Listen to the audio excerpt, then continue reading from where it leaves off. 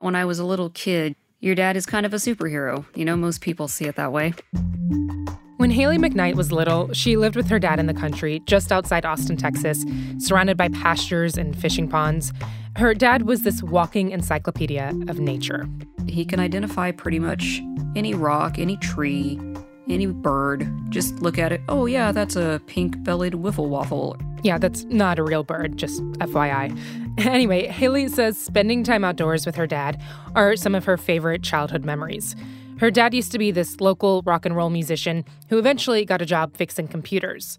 But then in 2001, the dot-com bubble burst.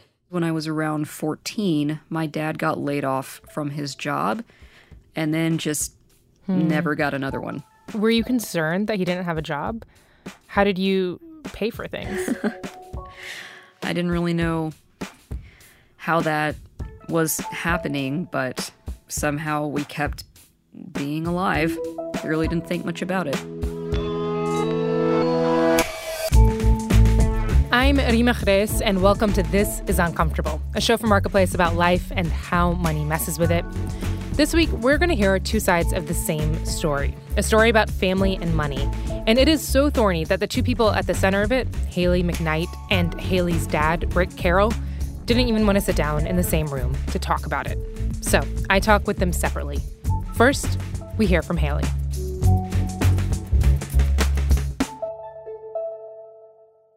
When Haley was 6, her parents divorced. Her dad got main custody, and she'd see her mom about every other weekend. After the divorce, she spent less and less time outdoors with her dad. She says he was always either working on the house or holed up in his room. And things only got worse after he lost his job. He wasn't very present. After my mom left, he was kind of a mess and sort of retreated inside himself. So, there was food and he kept me alive, but there wasn't a whole lot of bonding, really. She started to feel neglected. She says he'd stay overnight at his girlfriend's a bunch, leaving her all alone in the house. He never really enforced rules or bothered to ask her about school. There was that one time he just forgot to pick her up after a football game, and her band teacher drove her home instead. She felt alone, and it didn't help that she lived out in the country without many friends nearby. One person she was close to was her grandfather. And my grandfather, I have tons of great memories of him teaching me to play poker and never letting me watch a movie unless I could read the entire cover of the movie to him. What? I guess I had to get some education first. I don't know. Haley's grandfather was all about education. It's why he opened savings accounts for her and her older sister to one day help pay for their college. What I remember was him talking about, how important it was to him that we went to college and did things the way we were supposed to, because we were both smart and we both needed to, grow up and do something amazing. For Haley, the college fund he set up for her wasn't just about money. She says it made her feel important, something that her dad had failed to make her feel. It was like the fund was a symbol of her grandfather's love, and it became even more meaningful after he passed. Just kind of as something like, I don't know, sort of like a special thing between him and me. I guess of what was left. Haley planned to use that money to one day become a pharmacist. When she was in high school, there was this time she took a bus into the city to visit the University of Texas, Austin. And walking around the campus, she felt like she finally had found the place where she fit in, where, she could find herself. I adored all of the people and the new sights and sounds and smells and food, and I was just in love. So, in her senior year, when she got that big envelope in the mail from UT Austin, she was thrilled. Everything was going according to plan. So, I remember opening it, getting the congratulations, and I remember calling my mom and going, "Oh my God, Mom, I got in. This is amazing. I can't believe it." So in a lot of ways, getting this acceptance letter is like this ticket for you. Yes. It was a way out of a small town, way out of loneliness, kind of a chance to start my life. She had gotten into her dream school, and now she just had to figure out how to pay for it all. Haley's dad was still unemployed. Her mom also wasn't working at the time. So she figured she'd get a decent amount of financial aid. Also, she had that nest egg from her grandfather. In conversations throughout my life, I heard, the figure of around like $20,000 being in there. $20,000. That would for sure cover more than half of her tuition. A few days after she got the acceptance letter, Haley sat down at her dad's computer to fill out the financial aid form. Dad is kind of standing behind me. So I told Dad, I said, hey, how much is in that college fund that was set up for me? I mean, last I heard it was like $20,000, so it should be even more than that, right? And he looks at me and he goes, oh, there's about $100 in there. And I kind of dead stopped and I said, excuse me, what? Well, where is it? And he goes, well, how do you think we've been living all these years without me having a job? I sort of like black out from rage. I remember throwing the phone at him that had my mother on the other line and just kind of screaming at him. Oh my gosh. Just, I hate you. I can't believe you did this. That money was mine. You stole it from me. Wow. So he just depleted your funds and you had no idea? I had no idea that was happening.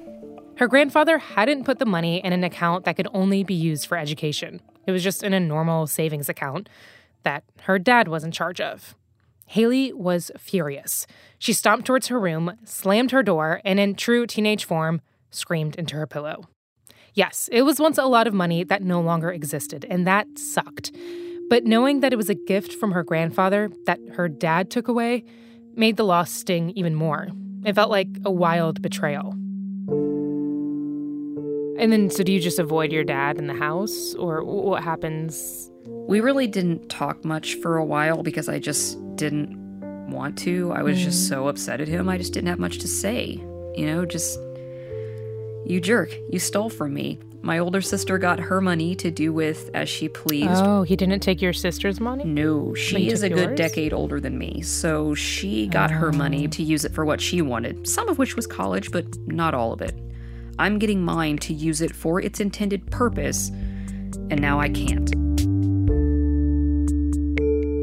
For Haley, it was a defining moment, something that as you go through life, you return to again and again. Because really, it's the moment she started wrapping her identity with ideas of worth and money.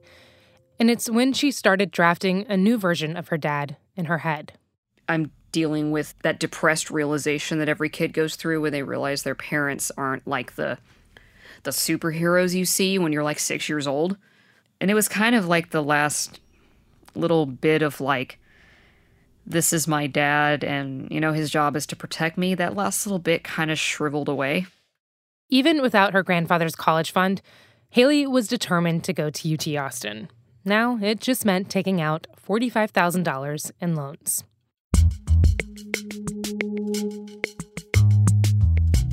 Haley says losing that college fund, something that had always felt guaranteed, intensified any insecurities she felt about money.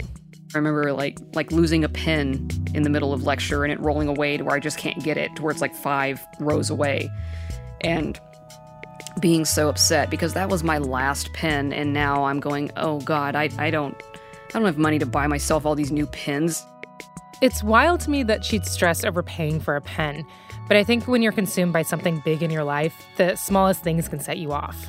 Because now I've experienced this, you have nothing when you thought you had something, and that's a horrible feeling, but now it lives in the back of my mind constantly. Haley ended up taking a part-time job at a Texas supermarket chain. But even when she started earning a paycheck, she'd avoid buying new clothes until hers completely fell apart. Like, I'm talking holes and rips. She even refused to spend money to see dentists or doctors. Because it wasn't only that she felt anxious about money, she began tying what her dad did to her self-esteem. So to find out that, the person that when you're a kid is supposed to be the parent doing the job, making the money, is actually the one that stole this thing that made you feel like important. It definitely connected a couple of things in my mind that weren't there before. So now all of a sudden, after I move out on my own and have my own money, I'm going, am I worth it? Throughout college, she stayed in touch with her dad, but things were strained. Just a lot of awkward family dinners and small talk. She couldn't move past what he'd done, blowing through her savings behind her back, even if that's not how he saw it. I always thought that she knew that we were spending that money. But I guess... Why'd you think she knew that? I guess she didn't. I don't know. I thought I had told her, but at any rate, I guess I didn't. I don't know. Coming up after the break, Haley's dad and his side of the story.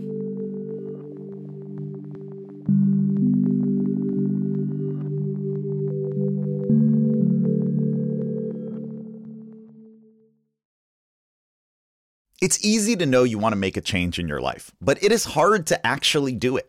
How to Be a Better Human from TED is a podcast for when self-help feels too daunting or maybe even unrealistic or just not for you. I'm Chris Duffy, the host of How to Be a Better Human, and trust me, I do not have it all figured out. But join me as I talk to experts about actually attainable ways we can try to improve our lives. Whether it's facing fears, setting boundaries, cleaning your house without feeling like a failure, or all sorts of other topics. Find How to Be a Better Human wherever you get your podcasts. Last Day is a show about the moments that change us. I just don't think I will ever get used to this. I'm Stephanie Whittleswax, and I have had one of these moments. We all have. So let's unpack the chaos that is our human existence together. I don't believe things happen for a reason. I don't believe the universe has a plan. Each week, I sit down with a new guest to explore happy, sad stories of transformation. It's leaning far, far into the pain. That's what it is. Listen to Last Day wherever you get your podcasts.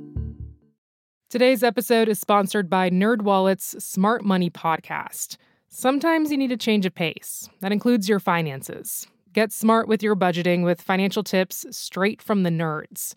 NerdWallet's trusted experts will set future you up for success by untangling today's web of financial misinformation. Learn about smart investing strategies, tax planning pointers, and travel tips to save on a fun family getaway, maybe somewhere tropical. Spring ahead for smarter decisions in 2024. Follow NerdWallet's Smart Money Podcast on your favorite podcast app. When I talked with Haley's dad, Rick Carroll, he had just eaten breakfast and was sitting in his living room in Lomita, Texas. He says, as a kid, Haley was absolutely adorable. I'm looking at some pictures of her right now, in fact. She has very curly hair, and when she was a youngster, I called her Thing One. She looked like the Dr. Seuss Thing One and Thing Two. When I ask him what life was like raising her, he gets straight to the money. I don't think she knew that we were broke. I never wanted her to worry about money. And so hopefully she didn't. I don't think she did. Rick says when Haley was born, both him and Haley's mom were working. And as a two-income household, money was never a problem. But then when they divorced and he was laid off from his IT job, all that changed. It became pretty tight, yeah. What does that mean exactly? I had to struggle to get the bills all paid and to put food on the table. It was at that point, Rick says he decided to dip into the savings account his father set up for Haley. The $20,000 just sitting there. So rather than me borrowing a bunch of money and getting in debt at 11 or 12% or something like that, I just was drawing off of that fund. I didn't see any other way to maintain a lifestyle that either one of us would be comfortable with. Do you think using that money was stealing? No, not really. I wasn't spending it on me, and I was spending it on us. Just mainly just to live. He knew his father had created the savings account specifically for Haley, but Rick felt like it was better to spend the money on her in the now instead of in the future for college. I would borrow money from that fund so she could get whatever she wanted. The bottom line was she might not have had a car or a phone. Sounds like it was a trade-off in a way. Yeah, it was, and I'm just sorry that I didn't make her understand it. It's interesting that you said that you borrowed from the fund. Do you feel like you were borrowing and intending to pay it back? Yeah, I really had intended to and hoped to, but I guess it was just too easy not to because there was nobody sending me a bill every month, and I had all these other people that were glad to send me a bill every month. I remember Haley telling me that she said that she wishes you got a job and didn't spend the money. Can you help me understand your decision there? Well, when the tech bubble burst, there were still jobs out there, but if you didn't have a college degree, they were going to drop you at the first opportunity. Where we lived made it a little bit difficult. We were not in the middle of things where you could just walk across the street to a job or something. Somewhat selfish, too, on my part. I didn't really want to take a job that paid next to nothing and that I would hate just to eat. Did you feel guilty pulling from that fund? Yeah, I did.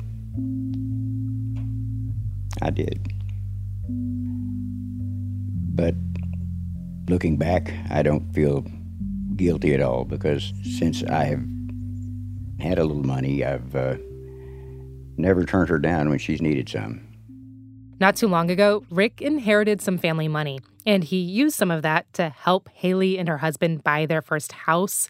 He also stepped up when Haley's husband's job wasn't paying commissions on time. Hearing all of that, it makes me think Rick really is trying to make amends. But for Haley, it hasn't erased that he spent her college fund. I think sometimes it's hard to let go of things that happened when we were younger, especially when it's about our parents. How does it feel for you to hear her say that you stole from me? It breaks my heart. I suppose it was a mistake. I should have left the money in there because it, even though yes, I was the custodian and I was a bad custodian, I suppose. I really didn't think that it would be a lasting scar in her life. Haley told me that the fact that you took money from this fund made her feel like she took it as like you not caring about her, or like she took it as a sign that like she wasn't worth anything, right? What do you make of that? Well, if she didn't think that I thought she was worth anything, I know that's just ridiculous. I can't believe that she would say such a thing. You might have misunderstood her. Talking to both Rick and Haley, there's this disconnect. Like, he's talking about the dollars and cents that were used, and she's talking about the betrayal she felt. And I could tell Rick was kind of fed up, that we were dredging up something in the past that should just stay in the past. And honestly, I get it. I mean, he is trying to correct his mistakes and move on. Plus, he made a pretty big gesture a few years back. When Haley was a junior in college, they had their first and really most honest conversation about all of this. And Haley told him what he did really hurt her. That was when he apologized for taking my money, and he said, I know it doesn't mean much now. And I said, no, it really doesn't, but I'm sorry, and I'm going to make it right. I'm going to pay you back that money, every cent of it, I promise. And he's trying. Each month, sometimes with a little hounding from Haley, Rick pays just over half of her payment, around $300. That's been going on for years. Today, Haley is 33 and married with 2 kids. She didn't become a pharmacist. She's working at the same job she did in college, at the supermarket. She says the hours are great, and she's a manager now. Haley and Rick's relationship is still obviously not perfect, but they do talk and see each other every few weeks. She says she remembers a time when she started seeing a different side of her dad. It was a few years back. Her first son was 2 years old, and her family went out to Rick's place in the country. And my son, toddling at the time, followed my dad everywhere. Everywhere my dad went, my son was at his feet, just following him around. And I was just kind of watching how he interacted with my son. And it gave me kind of a little faith back in him, because I was able to kind of see that same caring individual that I saw when I was small. Yeah. In that moment, she just saw him as her dad, as someone who will teach you way more about birds and rocks than you cared to know. Do you feel like you've forgiven him? The only reason I would say yes is because he is taking actions toward correcting it. I mean, I'm never going to forgive him for how he made me feel and taking away my sense of self-worth for so long. That's never going to go away, but I can at least forgive him for the physical moneying, because now that money is coming back. have you ever seen it from his perspective in the sense that, like, maybe this was the only way in which he could provide for you and himself at the time? Like, were there ever moments where you felt like you started sympathizing with him? No. Never. Not once. No? I guess, I mean, I'm sorry if that sounds cold, but I just couldn't feel bad for him. So this is where our conversation ends. But after talking with Haley, honestly, I kept thinking about her relationship with her dad and how after more than a decade, she still seems to be holding on to so much anger. I don't fully understand it, why it matters so much to her. And I kept wondering how much of it is actually about the money. So I called her up the other day. I caught her in the middle of running errands with her 9-year-old son. I am taking a 2.5-hour lunch to take my son to all of his doctor visits. Nice. And they are going well. Nice. She didn't have a lot of time, so I jumped right into it. I'm curious, like, why you feel like you've latched on to this one moment and why it holds so much significance to you. You know, I think it has to do with feelings of neglect that I get from my experience. It probably is something that my mind latched onto to put a face to a name. What do you mean by that? To give the feeling that I have something tangible beyond just, I feel like no one pays attention to me and I feel upset because I guess I need something tangible. Yeah. I need a name. I wonder, like, if you had that money, do you think it would have changed the outcome of your career trajectory? Like, I know that's a hard question to answer. I have no idea. A part of me says my anger toward my dad would have just represented itself in some other way. I would have attached all my resent and fury to something else. But, I mean, that's in my mind, I feel like something else would have taken the money's place. It just would have maybe come later, or maybe, I don't know. But, I mean, at the end of the day, I kind of am glad that it gave me something to attach this rage to, because it gave me a starting point to get over it. Because in my mind, things are a lot easier to handle if I've got something tangible to attach them to. So, sure, there are times where Haley does see the dad she loves, like when he was playing with her toddler. But in a lot of ways, she seems stuck in that moment in high school when she's sitting in that room with him and finds out there's only $100 left in her fund. It's emblematic of all the other ways he let her down. For Haley, and all of us, it's hard to let go of the events that shape our identity, especially when money's involved. Because money, while tangible, can be a stand-in for so many things that aren't.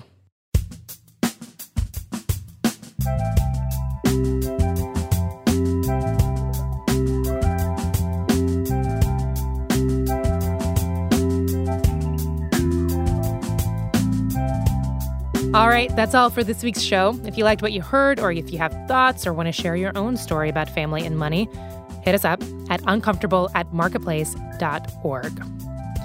This episode of This is Uncomfortable is produced by me, Rima Reis, Haley Hirschman, and Peter Balanon-Rosen. Megan Dietrich is our senior producer. Charlton Thorpe is our technical director. Una Danish is our intern. Tony Wagner is our digital producer. Editing by Sarah Kramer. Satara Nieves is the executive director of On Demand, and Deborah Clark is the senior vice president and general manager of Marketplace. Theme music is by Wonderly. And a special thanks to Eliza Mills and Nancy Fergali for help with this episode. All right, catch y'all next week.